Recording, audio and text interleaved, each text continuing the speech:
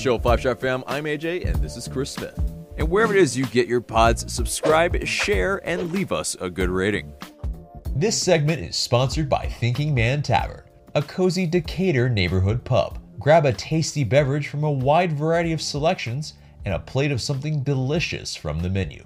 To go, check out Thinking Man Tavern. So welcome to another episode, and we are joined again by the lovely Chris Smith. How are you doing, man? Yeah, I'm great, thank you. Just getting really cold in the British winter, but all good otherwise. Thanks for having me. Yeah, absolutely. As always, the British winter, I think I asked you earlier before the show started, but what, 5 degrees over there? Of course, Celsius, but yeah, just a few degrees to freezing. I mean, yeah, you said you could see your breath. Let's kind of see that a little bit. Yeah. Yeah, sat in your living room, you can see your breath. That's good old Britain. So, but we keep calm and carry on, as the old saying goes. Yeah, exactly. Is there a go-to tea for you to kind of counteract this type of weather? PG Tips, good old English breakfast tea. PG Tips, about 5 a day. That normally keeps me quite warm. So. Okay. Yeah, I'm gonna need to get some tips offline from you about the best type of tea and how to do it. But because I just low key, I microwaved my tea this morning, but all good. Yeah. Is it blasphemous? Yeah, maybe. Yeah, you make it and then you microwave it, keeps it hot for longer. Yeah. Okay. Yeah, there we go. See, look, yeah, there might be an ocean between us, but there's definitely some likenesses to the practices. But let's get to the episode, and so the season is over. The MLS Cup has been won by NYCFC, and before we get into that, let's get into Atlanta United news, and there was that expansion draft, and the expansion draft by Charlotte FC. They picked 5 players. Unfortunately, one of them was ours. And I think once we saw that unprotected list, which included Mo Adams, Ambrose, Josh Bauer, Jurgen Damm, DeJohn, Ronald Hernandez, Heineman, Can, Eric Lopez, Lundgaard, Mulraney, Sejdic, Kubo, and Anton Walkes. I think we all had that feeling that Anton Walkes was probably gone. But then, this man right here, Chris Smith, broke some news before the draft even happened. And we had that looming feeling almost pretty much confirmed. Talk us through, learning about Walkes being selected in the expansion draft. Yeah, I mean, first and foremost, I was definitely hoping I was wrong on that. I put a tweet out afterwards saying I really hope the club changed their mind, because obviously Anton's a really valuable player and a big leader in the group. But you're right, as soon as that list went up of players, I think he was definitely the standout in Atlanta. I think Alec Can was another good name, possibly, but Charlotte had already signed a goalkeeper a couple of days previous, so centre-backs of Anton Walkes' quality are a dime a dozen in MLS, and he was definitely going to go. I became aware maybe a day or two before the draft that they had a list of about 10 players that they were looking at, and they were obviously looking to narrow down to 5. Other sources were telling me that, Anton was right high up on that list, and there was little chance of him dropping out, and then basically a few hours before the draft, I got the word, it's definitely happening.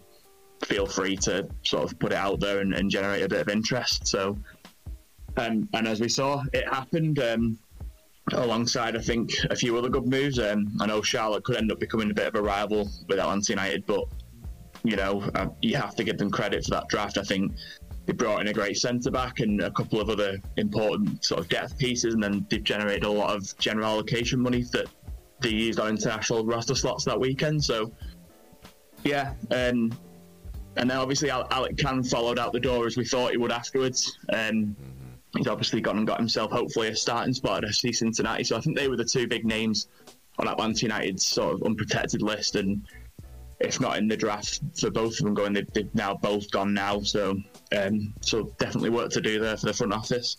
Mm-hmm. And I mean, we'll get to, I think, the specifics of losing Walkes and Can in a second, but I think let's really chat about who you maybe would have kept instead, and I mean left on the unprotected list instead of maybe Anton Walkes, and maybe given an option and exercise that option on Alec Can.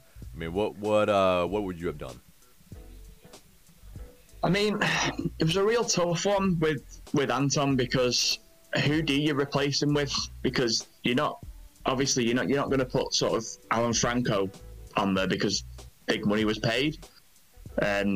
Same goes for the likes of Marcelino Moreno, Joseph, Ezekiel Bad. To me, there's no player there that I could see. Maybe Brad Guzan, if I'm being really harsh, but I think losing both of them, like either one of Anton Walkes or Brad Guzan, would leave a big leadership hole regardless. Brad Guzan's the club captain and by far the most experienced player at the club. And Anton wore the captain's armband for 4 or 5 games last season, so big characters in the locker room. But I think faced with that sort of flip of a coin, unless I'm completely missing someone, and feel free to correct me, I think facing that flip of a coin, I think they made the right choice, because Guzan's the number 1 goalkeeper. Regardless of what you think of his quality, I think he had a much improved season last season. And I think to lose that and what he brings to the locker room, I think would have been a bit of a disaster, if I'm quite honest. For me, sorry, go ahead. Yeah. No, go. I was going to move on. Feel free. Yeah, for me, I mean, I would have dared Charlotte to pretty much take Brad Guzan at those wages, and especially they had taken or signed a new goalkeeper. I mean, basically, it's kind of, are they going to, pony up those kind of wages in their first year? And, I think that's one of those things where you kind of roll the dice there. Anton Walkes, I would have pretty much protected for sure, because you know that you can get some saleable asset for him. And I think Rossetto probably would have been that odd man out for me. And for the reasons of this, it's like, while he's a smooth operator on the ball, by way of assists and goals, it doesn't really maybe equate to the wages that he's on in MLS. And so it's also a daring Charlotte FC to take him. And if he is, we've got other pieces that, I think can, replace that kind of production, especially with maybe Emerson Hyman coming in, or, just bringing in another player. But Anton Walkes within MLS, he's proven himself. And, that he probably, I mean, this is an estimate, but you probably could have gotten at least $200,000 in GAM. Instead, we only get 50.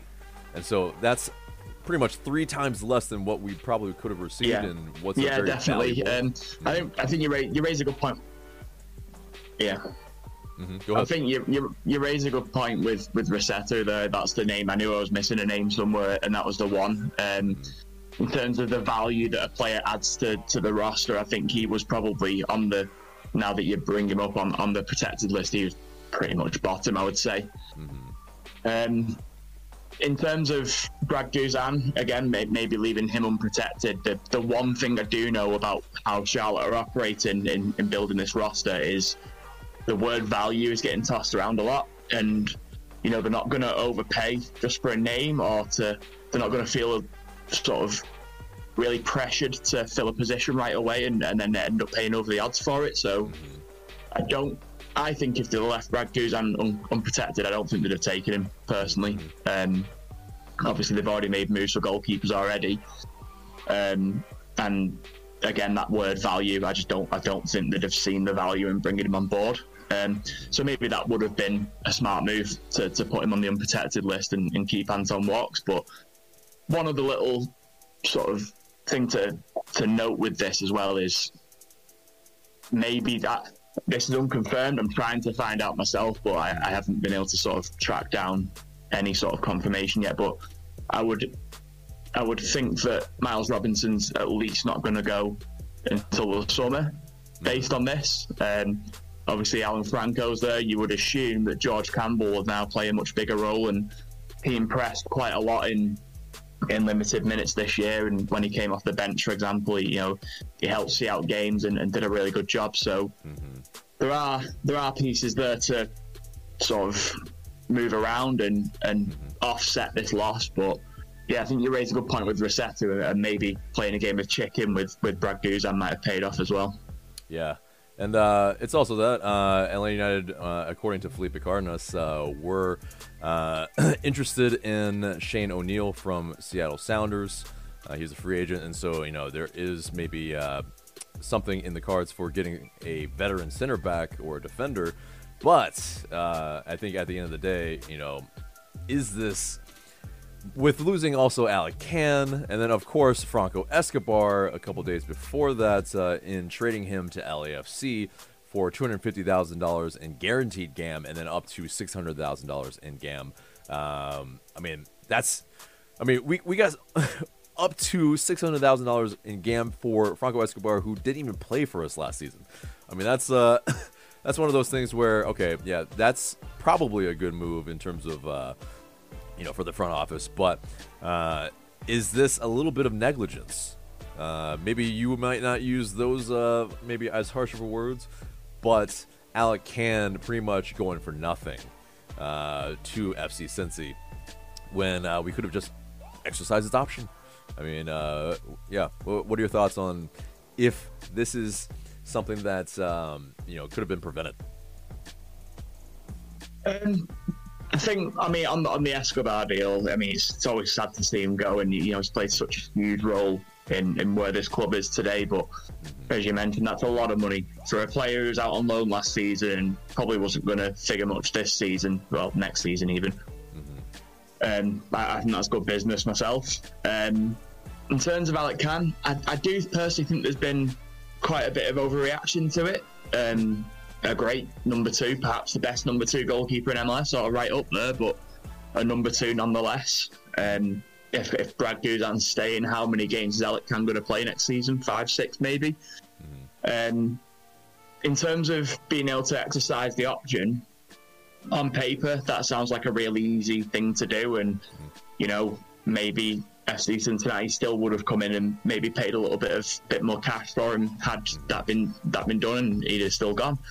And there you go, Atlanta United have got the money. But when you think about how much GAM you would actually get for a number two goalkeeper versus the human situation that Alec is in, he's been at the club since the start and not played anywhere near enough games to fit his talent.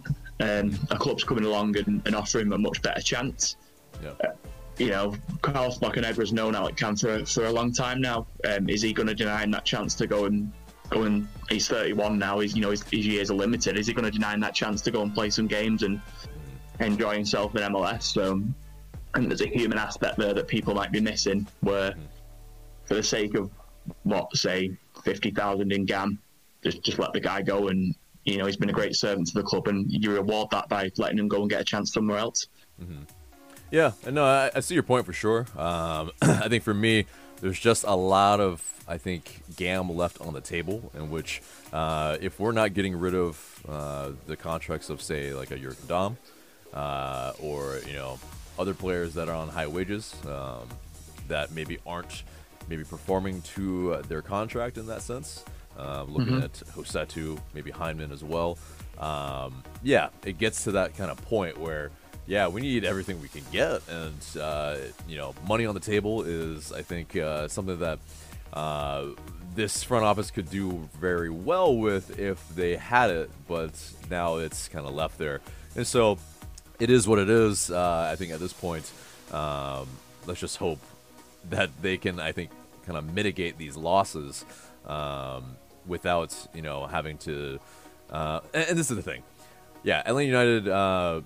In terms of spending money, it won't really be an issue. Like, there's always going to be kind of, money in the coffers. But the issue, I think, is we're still, playing around in the MLS structure. And so that MLS structure is gonna be very limiting, and so we'll still have to kind of play within those rules to be able to construct our roster, and so we'll see, but yeah, I think to speak on your point about also kind of give some more props to Franco Escobar. I mean, definitely just a big piece that I think would have maybe played a big part into next season if we wanted him. If basically because Heinze obviously didn't think that he would have fit into a system. That was one of the things that was said about him. I think in Felipe Cardenas' piece. That little exit interview where basically Escobar, he talked about how he went and left like many others on the team have left, where there wasn't a plethora of communication, maybe some kind of mistruths being told to him before, saying, oh yeah, we're going to keep you, and then a couple days later, hey, sorry, we're going to actually move you. It's it's definitely more of, I think, one of the things that Carlos Bocanegra has been kind of lambasted for, which on my end, I think it there is fair criticism, but yeah. So I think at the end of the day, there Escobar, like LGP, like Gressel, like Donington Nagbe. There's some little bit of agitation kind of underneath that, they weren't really told the truth, per se. But you don't have to necessarily comment fully on it. But do you have any thoughts on that? Yeah, I mean, I can't say too much because obviously you have to protect your sources. So, but what I will say is, even in this latest round of departures, there has been another lack of communication, where sort of players have been left in the cold and not knowing what's going on, and sort of they find things out a bit later than you would like in a situation, where your employer's trying to move you on and you have no idea about it until things are getting pretty close to being announced. So yeah, without sort of putting my foot in it and saying too much, the communication still isn't great from the front office to the players, so it doesn't surprise me at all. It's, as you say, it's unfortunately a theme that has been occurring for a couple of years now, and it's led to the loss of a couple of really foundational pieces to the club, and the word gets tossed around a lot, but I think in the context of such a young club, pretty much legends, they won the first ever titles with the club, and in the case of Escobar, he scored huge goals in that as well, so yeah, I mean, with Escobar, I mean, I've had conversations sort of with coaches and staff at the club, and whereas Anton Walkes was a bit of a road bump, where I don't think they ideally wanted to lose him, but they were kind of thinking, it's MLS, this happens, we'll recover from it. I don't think they were as stressed about Franco Escobar going, from what I can tell.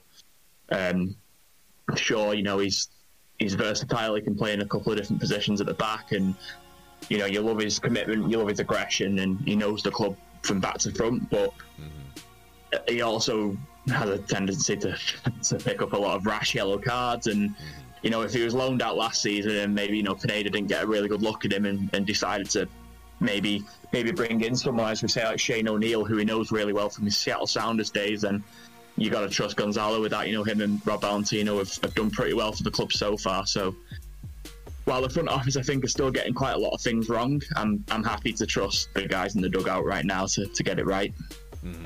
And so, yeah, that's the hope, is that they can have a lot more influence on that roster construction to get the guys that maybe they want. And because that's the thing. I think the biggest gripe with a lot of people has been the loss of a lot of pieces that helped us win trophies. And now we're not winning trophies and not doing as well maybe in the league. So it's definitely one of those things where I think it's not unfounded by a lot of the fans to have agitation and to be Boca out and all that. Because there is that. Like, what can he be given credit for, and what, can he, not be, be absolved of the blame for? But yeah, moving on, we're going to talk about how Bello and Lennon joined the U.S. men's national team camp for the friendly against Bosnia. And, Lennon with his first cap, and Bello as well, being involved again. Miles Robinson given a break because, he's been played a lot, not only with LA United, but, of course, with the U.S. men's national team. But Lennon, getting his first cap, what do you think? Is it something that, you see he'll get a lot more of? Or maybe, it's maybe Berhalter trying some pieces out and seeing what he's got in the whole depth department? Yeah, I think it's the latter, personally. I like Brooks Lennon a lot. I think had Atlanta United picked up a couple more attacking pieces to go around Joseph Martinez last season, I think you'd have seen a lot more assists from him because his delivery is top class. He's a great runner, pretty strong defensively for such an attacking fullback who basically used to be a winger, let's be honest. Yeah. In the context of an experimental roster in a friendly that isn't really in a proper international window, great for Brooks to get his call up, and I think deserving in that context. But I think there's that much depth at fullback now that it's going to take an absolute Herculean effort from Brooks Lennon to push himself any further up the depth chart, in my opinion, and that's no detriment to him personally. That just speaks volumes of the depth that the United States have got in that position at the moment, in my opinion.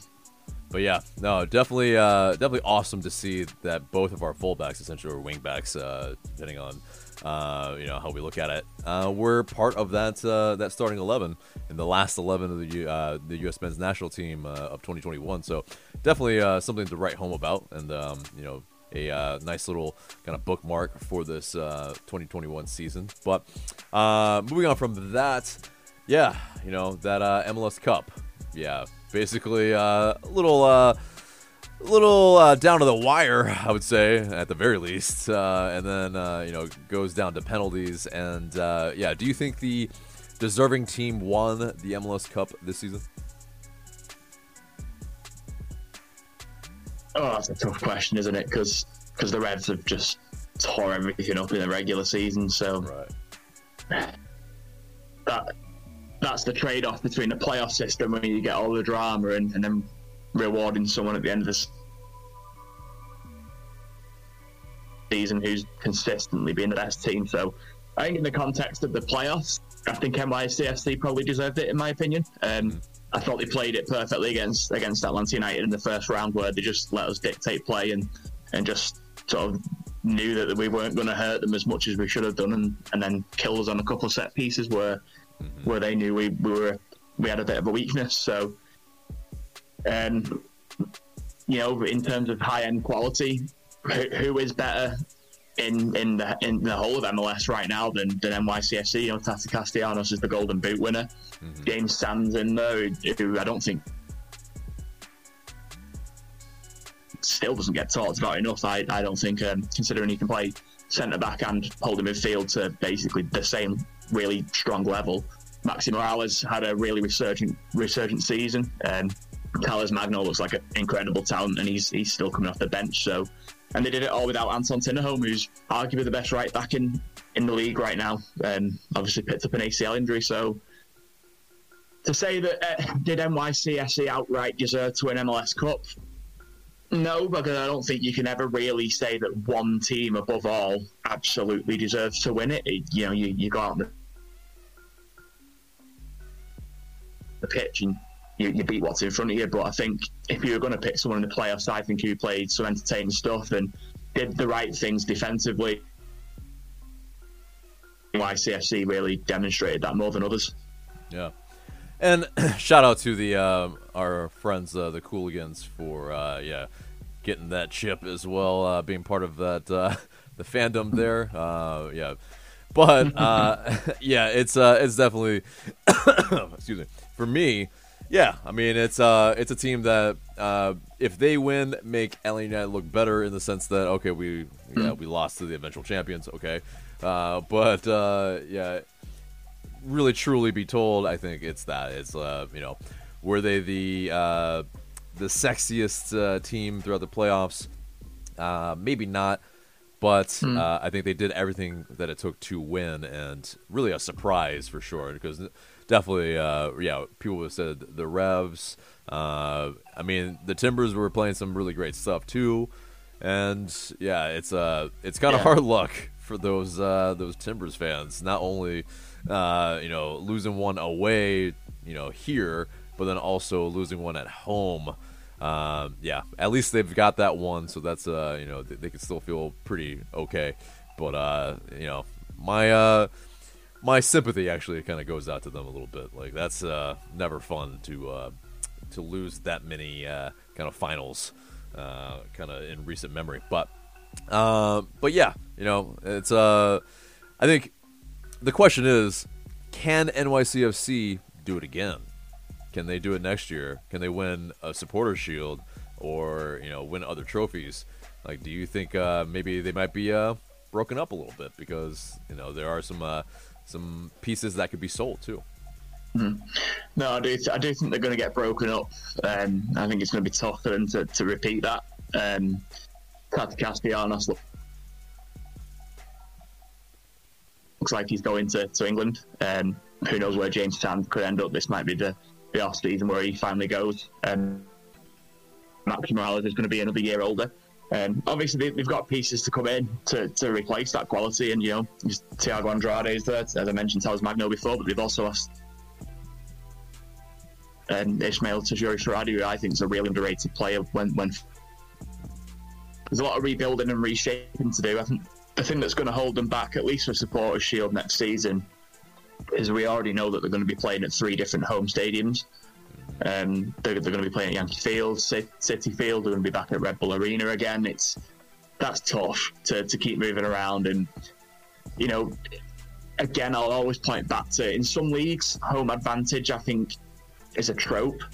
But I think in MLS, I think it really counts because of the long travel distances. That if you've got your home crowd there and you're playing against a team that's just travel cross country and you're generating a really strong atmosphere, that can be intimidating, and it can sap the life out of the opposition legs very quickly. And kind of NYCFC have that at 2 stadiums that they're not really used to playing at, and 1 stadium that's your rival's home ground.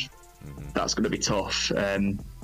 I don't see them falling apart by any stretch. I think they're still going to be up there as one of the big contenders, top 2 or 3 in the East maybe, and another threat once again in the playoffs. But I think with everything that's going to change and what they're still battling against in the city of New York, I think it's going to be tough for them to repeat this kind of success. Yeah. Fully agree there. And it's also, one part of me is like, okay, this is great for them, but it's also not exactly the best optics for this league. You have a team that pretty much doesn't have a home that wins the championship, and so it's like, oh, cool. Like, are they going to do a parade? No, and and so it's one of those like, do they take it seriously?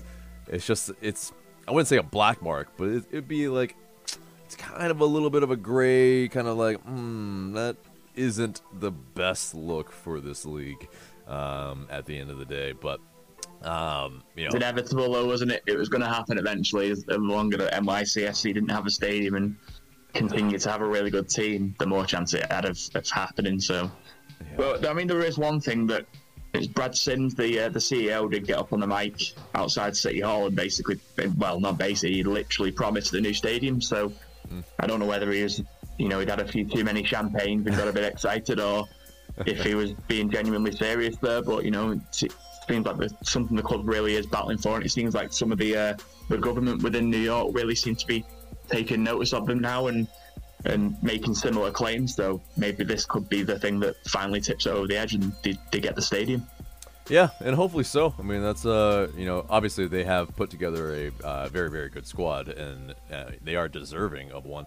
I would hope maybe it's something like something that you see in like Japan a lot, like a rooftop pitch. And maybe maybe you can't fit like 30,000 people or something like that, but some thousands.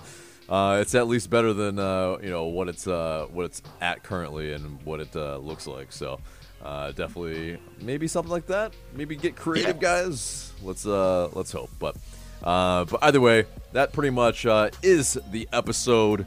And I want to thank Chris so much for coming on. And guys, remember to like, share, comment, subscribe. And but also, Chris, let us know where the good people can find you on the internet. I'm on Twitter at CJSmith91 and on Instagram at Chris_Smith_MLS. So go and give me a follow and reach out. Indeed, he's a great follow. Always a plethora of amazing information. So do that, please. And that's it for us today. Remember to subscribe to us if you haven't already. Share this episode and leave us a review and rating so we could pop up higher in your rankings. And for Chris, I'm AJ. Thanks so much for listening.